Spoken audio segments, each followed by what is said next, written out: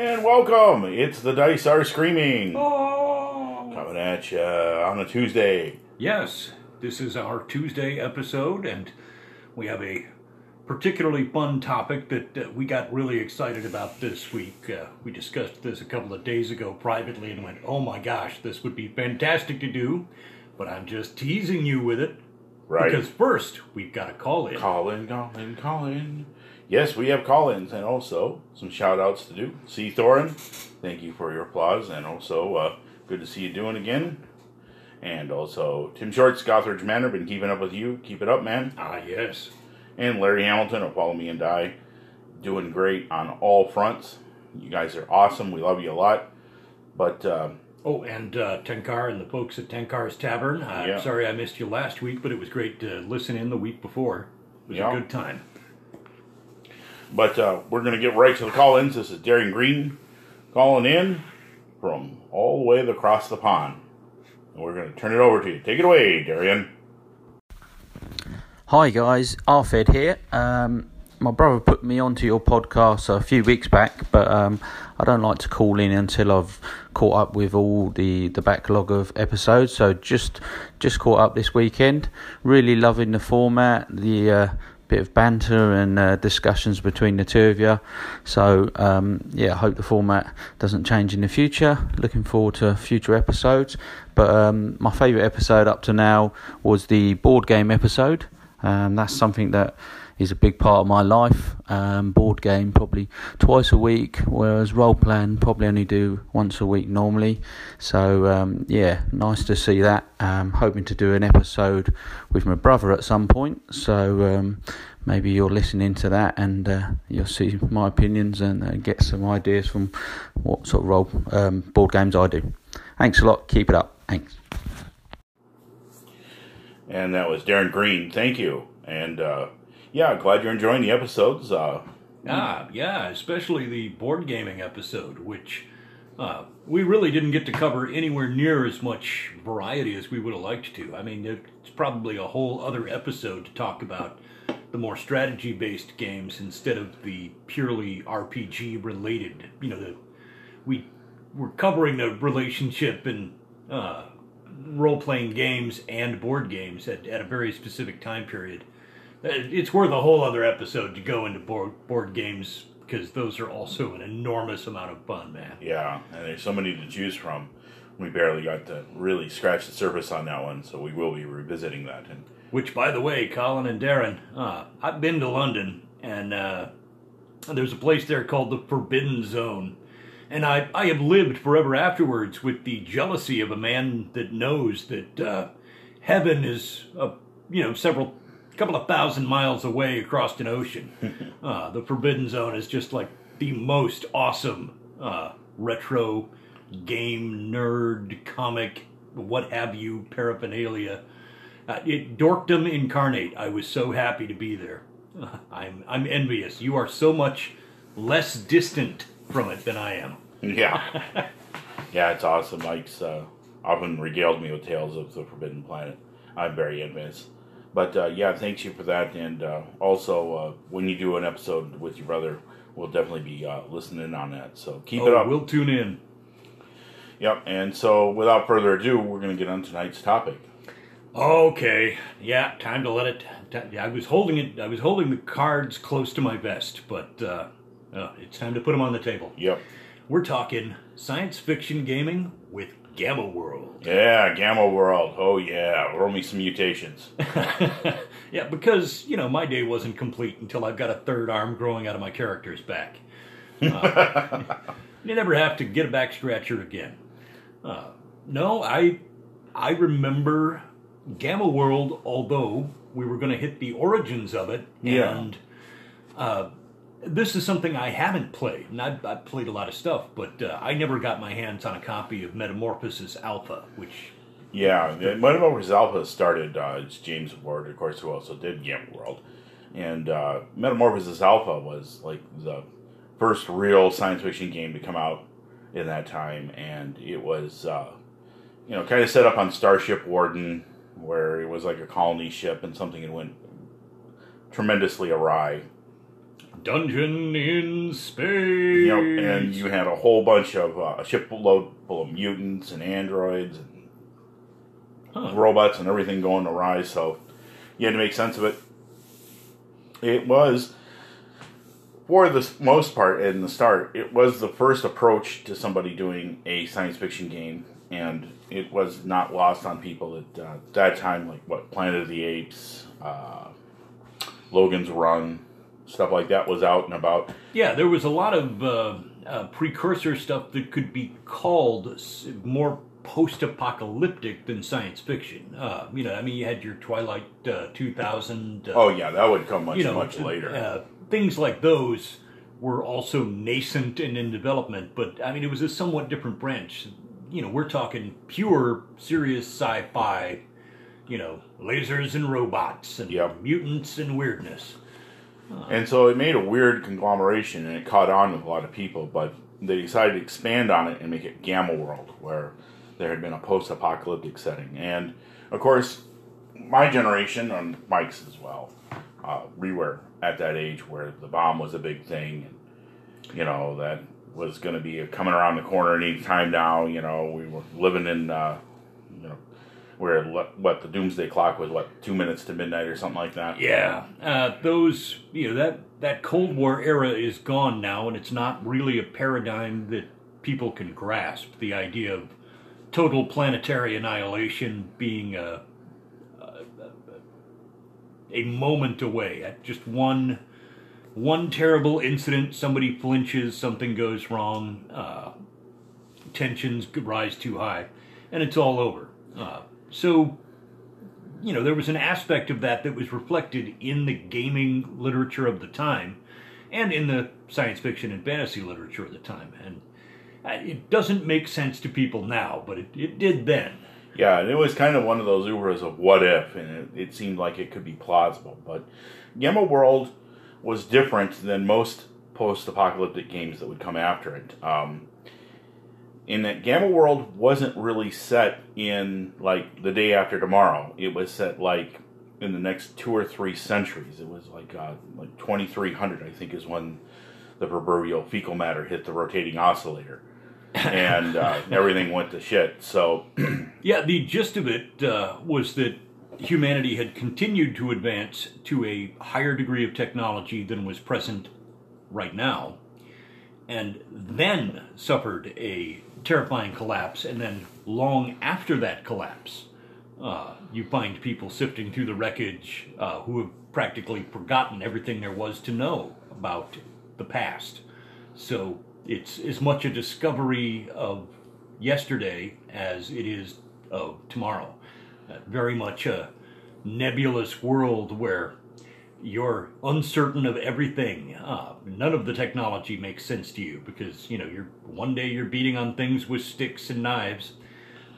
And, you finally get your paws on things like antique guns, and then later, of course, laser pistols and fusion rifles, power armor, and just these nifty things that, we had not yet really come anywhere near the tech for.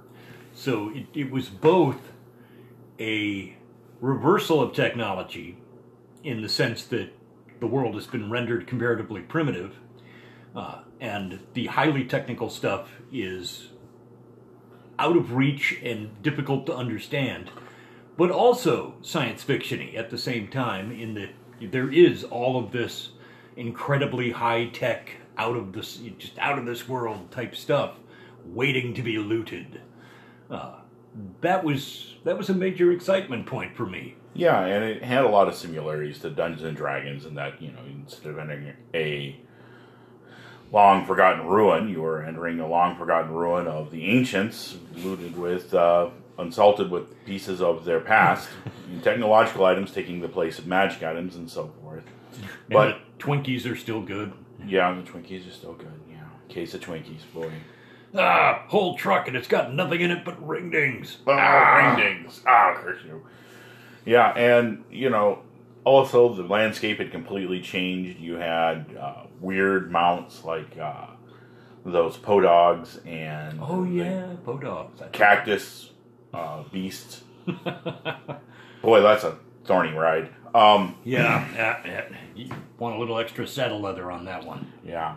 And, you know, you had just an array of new beasts to fight that pretty much, there were orcs reskinned in certain areas, but things like angry, intelligent badgers and giant carnivorous rabbits that turned things to rubber. It was really wild. And for a lot of people, it wasn't quite what they expected. Sometimes I entered the game with the expectation of the Road Warrior or Mad Max dancing through my head as like, hey, I'm going to enter the wastelands. And sure, there were wastelands galore, but it was a lot different than what the landscape of the Road Warrior promised. Oh, very much. It was a weird fest, especially the mutation charts. There were just a bevy of things that could go horribly awry, and also likewise work in your favor. I mean, you could be albino, and also at the same time, have extra limbs, or be photosynthetic in that you're fed by sunlight and water. Yeah, just pot him and put him in a pot and let him sit in the corner. He'll be okay. Yeah, no need for food. And kill with the power of your mind. Just all these weird, over-the-top mutations made it very non-just post-apocalyptic. So if you came into it thinking Road Warrior, oh no, you got the bonus package. Yeah, and when you learn a lot of these games that we're going to be talking about, when you come in, we had different expectations, but then when you learn to embrace the story and the setting, it began to change your perspectives, and once you accepted those changes, you began to learn that it was an immersive world all of its own with different aspects, being so far in the future and also such high tech, such as things as robots, androids wandering around. I always liked that it was a second edition one, the picture with Larry Elmore as the three androids, the worker, the soldier, and the thinker archetypes. That was always a nice pose.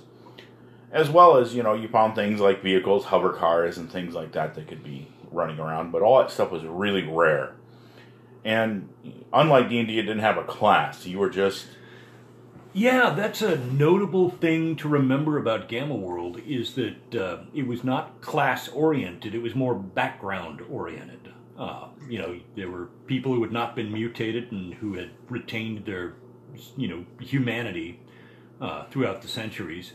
There were people who had succumbed to mutation and had unstable, effectively random mutations. There were androids as well. And mutated animals and even plants. That's right. You could play an intelligent walking cactus. Which we have seen done. Yes. Oh, man. And then you could gather your little team of misfits and wander down to the local gas station to see if there's anything left in the rubble. The other core difference was you really had the stats and hit points you started with. I mean, you could edge upwards ever so slowly, but for the most part, you were as tough when it ended as you were when it began. Mm-hmm. And it was the loot that made the difference. A well-kitted out party was much more powerful and dangerous than a novitiate party with the bare minimum of rudimentary, class 1 equipment. We got a little wooden shield and a couple of spears, and maybe somebody has a pistol with like 3 rounds of ammo for emergencies. That was your big, heavy hitting item there. Or a solar powered flashlight. That was my favorite off the loot rolls. Yeah, solar powered flashlight. Basically useless. It runs off solar energy. I'm underground. Well, I guess it's not running. Doggone it. Yeah. Yeah, and, they definitely had a good dearth of modules. Famine in Fargo was one of my favorite ones, but also Legion of Gold's a great, fun mini campaign. Oh, the Legion of Gold. See, now that was a campaign setting. Yeah. And much in the tradition of early TSR's better products, it created a place in which more than one thing was happening. This was not like, here's your dungeon delve, now shut up. It was, here is an entire outlying area for a sandbox Gamma World campaign. Plus, here's several adventure-worthy scenarios inside this zone. Then the rest, you can fill in the blanks and come up with your own stuff. We planted a few little rumors and hints here and there, but it was good workmanship. I loved the Legion of Gold. Well, except for fighting the actual Legion of Gold, who were serious butt kickers and were not to be taken lightly. Yeah, but, you soon get geared up fast. And delving those ruins, bunkers, and things that other video games like Fallout would definitely be well inspired by. Yeah, don't think for a minute that there aren't, antecedents in Gamma World. That later games, including a wide variety of video games, really tapped into that vein. The sense of vault hunting. And Gamma World, whatever faults people may attribute to it, I don't know if there are folks who are discontented with it, but whatever its faults, it contributed to the zeitgeist big time. Yeah. And it was there early, way ahead of the curve. So if you use zeitgeist, can I use Gestalt? All right, yes. Yes, Gestalt. I would like to say Gestalt of various types. Bless you. Oh, I'm sorry. Yes, of various types of influences. Everything from a mutation table that would make Chris Claremont and Stan Lee proud from the X-Men, to, the cryptic alliances, there was a meta story in there that you never really got at, but you hinted that, or they hinted and teased you that the cryptic alliances were the leftovers of what caused the Great Wars. They called it the Shadow Wars because they were fought clandestinely, and they used weapons of such devastating effect that it's really kind of incomprehensible. They just weren't nuclear weapons, although there were those too. Oh yeah, a little bit of everything: nuclear, biological, chemical. It just rendering whole regions absolutely uninhabitable and leaving stray radiation that is responsible for people developing, serious mutations and, animals developing intelligence and morphing into, more considerably more dangerous creatures. Angry badgers. Yeah, angry badgers. And almost an Orwellian Animal Farm-esque setting, the Zupremists. Oh, where yeah. The mutated animals now believe that they had come to inherit the earth. Yes, since it's humanity's fault and they screwed it up, it's ours now. Yep, and also like the healers. This is our time. A bunch of pacifists who went around healing people. Yeah, which, boy, did you like that. Because there was not a whole lot of that. I mean, you've got your med kits and stuff like that, but, not a whole lot of excess healing stuff laying around in Gamma World. There was just a little core of things available to heal you with, and not too much beyond that. Not at all like D&D, where, there's a healing spell on every branch. Yeah. So while you were tough, your resources dwindled thin. Over a prolonged period of time, your hit points went down, and they were hard to get back up. Yeah, Major Dungeon Crawl in Gamma World was a nerve-wracking prospect towards the end, because you were usually battered around a little bit by the time you were crawling back out. Yeah, let's go to town. Let's not hurry to get back here. Yeah. I could use a couple of weeks off. Yeah, and Gamma World also had another nice thing, the robots. And specifically, I'm going to talk about one of my... we are the robots. Boom, boom, boom, boom. I'm going to talk about one of my experiences early on.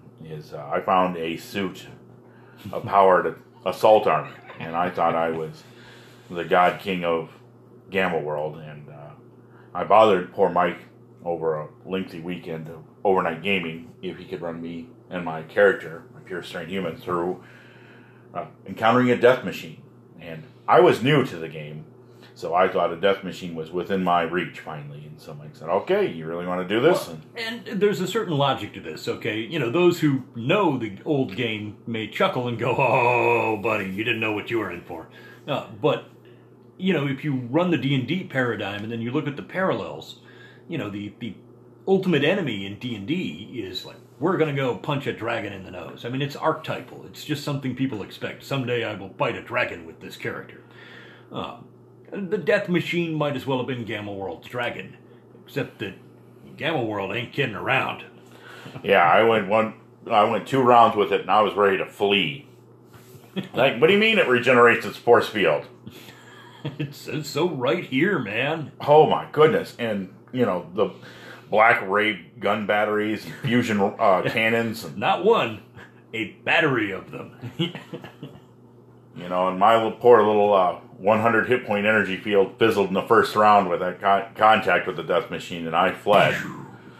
And afterwards I was like, wow, this is something that, it takes a team of people in heavy assault armor even to try to best one in the best of days, and if you're fully charged and all readied. But man, Gamma World was not kidding around when they said a Death Machine. That was one of the times where, you think it's a dragon, but it's still within your reach, right? It can. Do you bleed? And it was the you will tool of the DM to place an area off limits or to make characters sneak. Because this is a foe you cannot fight. This is the unassailable for moderate level characters or low level characters. You can't beat this, so you must find a way around. And it was very useful in that respect. I'm sure that it was designed intentionally to balk players and just say, this area's off limits. No, they mean that. They mean off limits. I know you're saying, you found some cool stuff and somebody's got a fusion rifle. No, this area is really off limits. Yeah, and the Death Machine was, they're programmed murder bots, literally, who just prowl around looking for anything that breaks their old programming barriers. But as if Brock Sampson was made of chrome. Yeah. Now, fortunately, in Gamma World, you had ID cards and control rods that you could use to control them. But the Death Machine was unique, and only the highest level of identification allowed you to pass it unharmed. Yeah, and you and only you. Yeah, you couldn't get your party passed. The point being that, they had also corroded a bit the chaos of conflicting orders and, being left operating without any further instructions for, decades, if not centuries. Yeah. Had left them unresponsive to people's complaints. Like, stop killing everybody who comes near here. It does not acknowledge. Exterminate.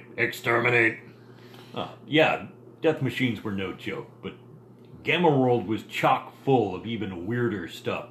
The monsters seemed to have powers that were so much more random, so much more unpredictable. Yeah, like the Yexel, which was some kind of flying mammal lizard thing that ate textiles and preferred plaid, but was strangely appalled by paisley.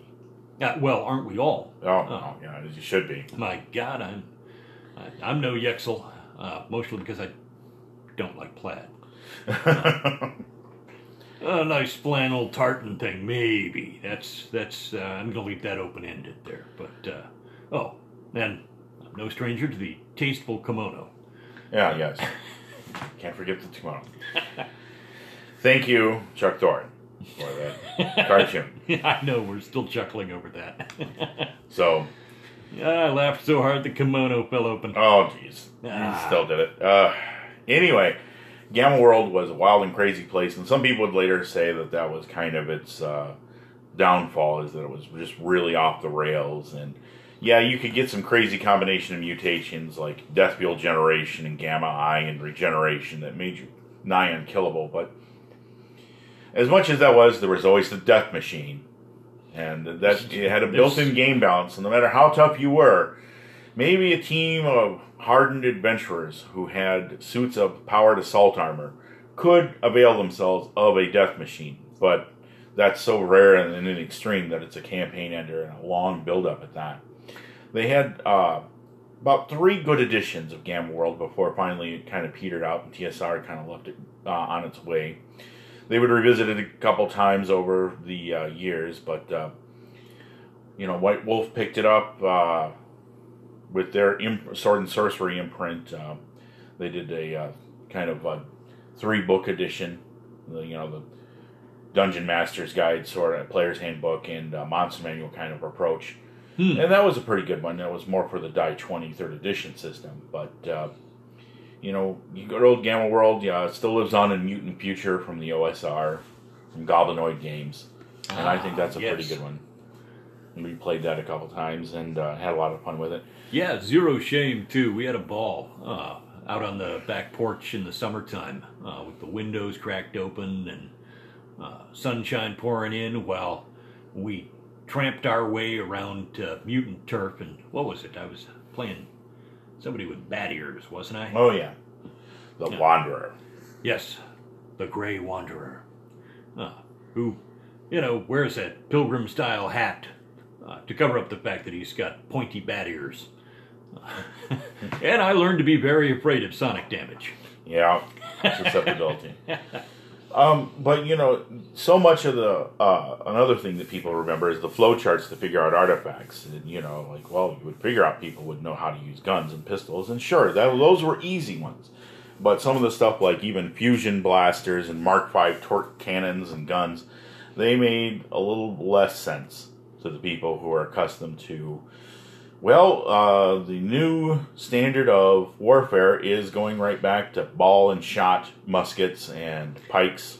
Well, and, to give you a contemporary correlating example, why don't you go to your garage, look at a wrench, or better still, a screwdriver, okay?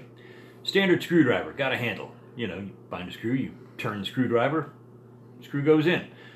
It's all self-explanatory. It's hand-operated and super simple.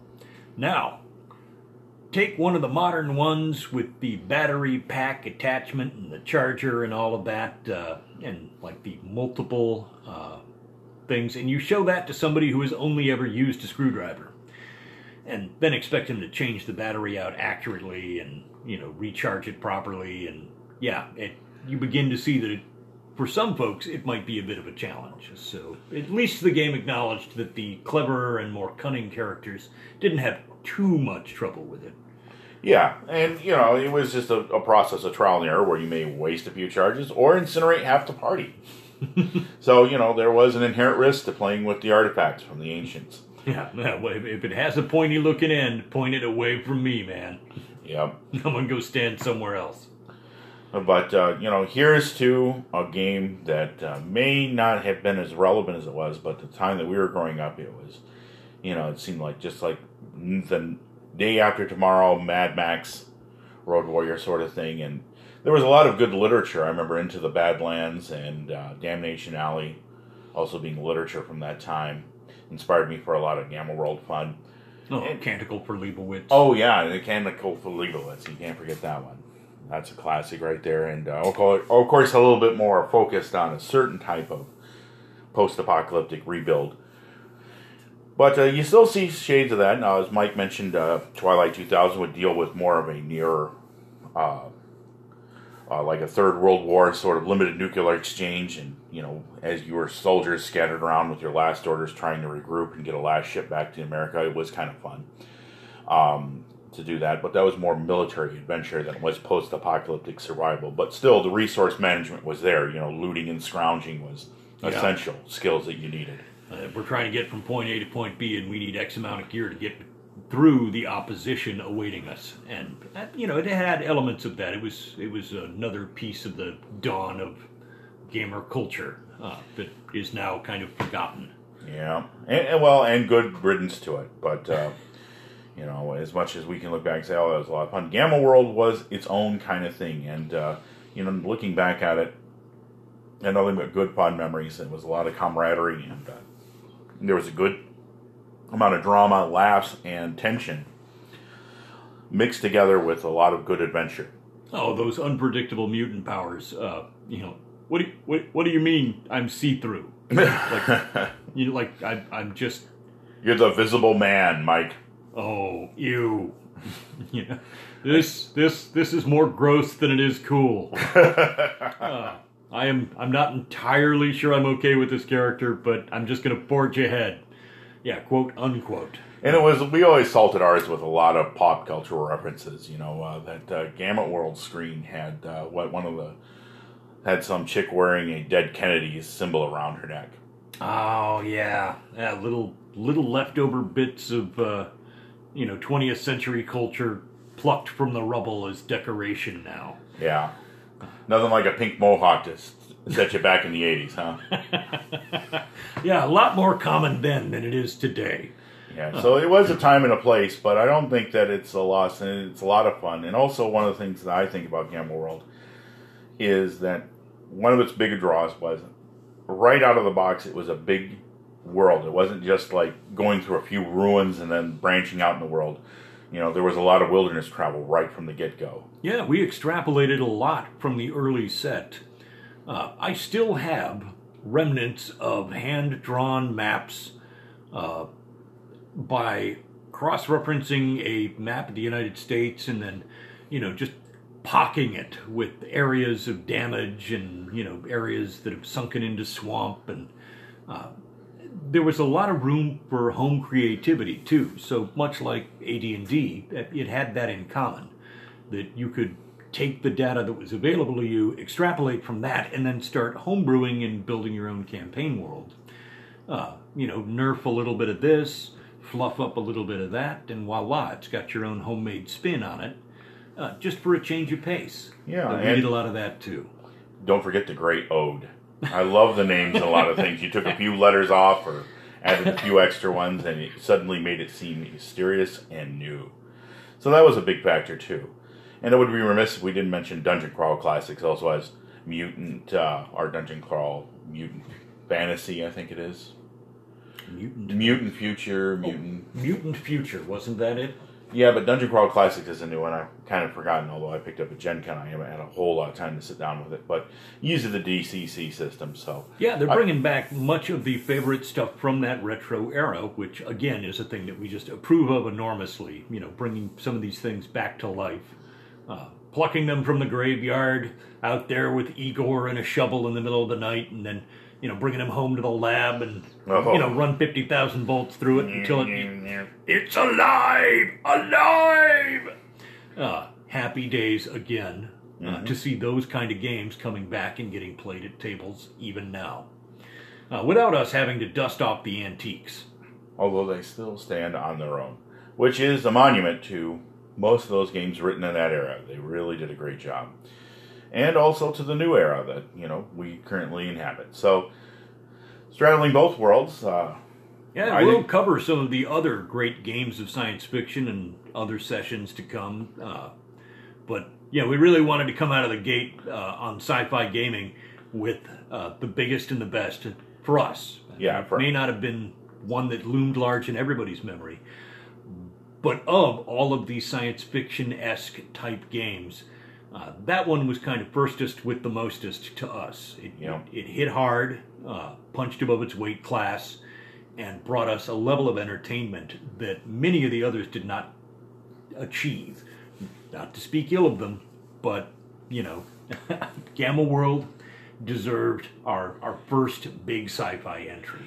Yep, and with that brings us about to the end. I think that we've revisited Gamma World, and thank you for all the times that I've taken die 8 and radiation damage.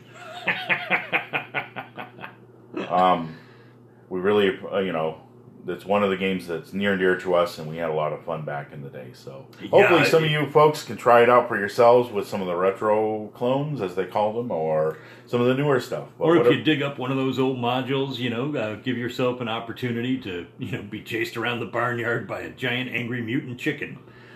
Oh boy, Gallus 13 looked the F out. Okay. Yeah. I say, boy, I say. Now I got something to...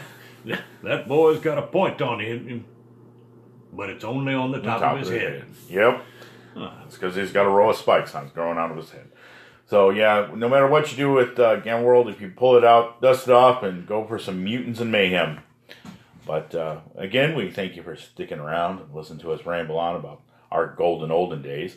But hope you make a few good memories yourself. And let us know about them. We're always open for suggestions and... What do you think about our podcast? Oddball games that you played that we might not have heard of, which, admittedly, the odds are pretty rare.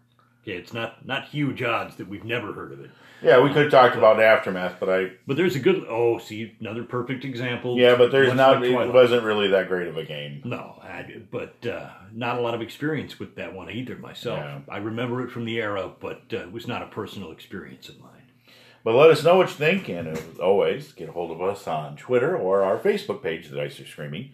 You can reach me at Deathhand, that's DETHAND gaming.com. And myself. Or at Twitter, not .com, pardon. And myself at Magi Box at Twitter. Yep, just let us know what you think, and also keep hitting that applause button and giving us likes, and we'll keep coming at you, even if you don't. So, All right, so that'll do it for us on Tuesday. Thanks for sticking around. And The dudes abide. And remember... Oh, yes. You mustn't forget. May the dice always roll in your favor. We're out. See ya.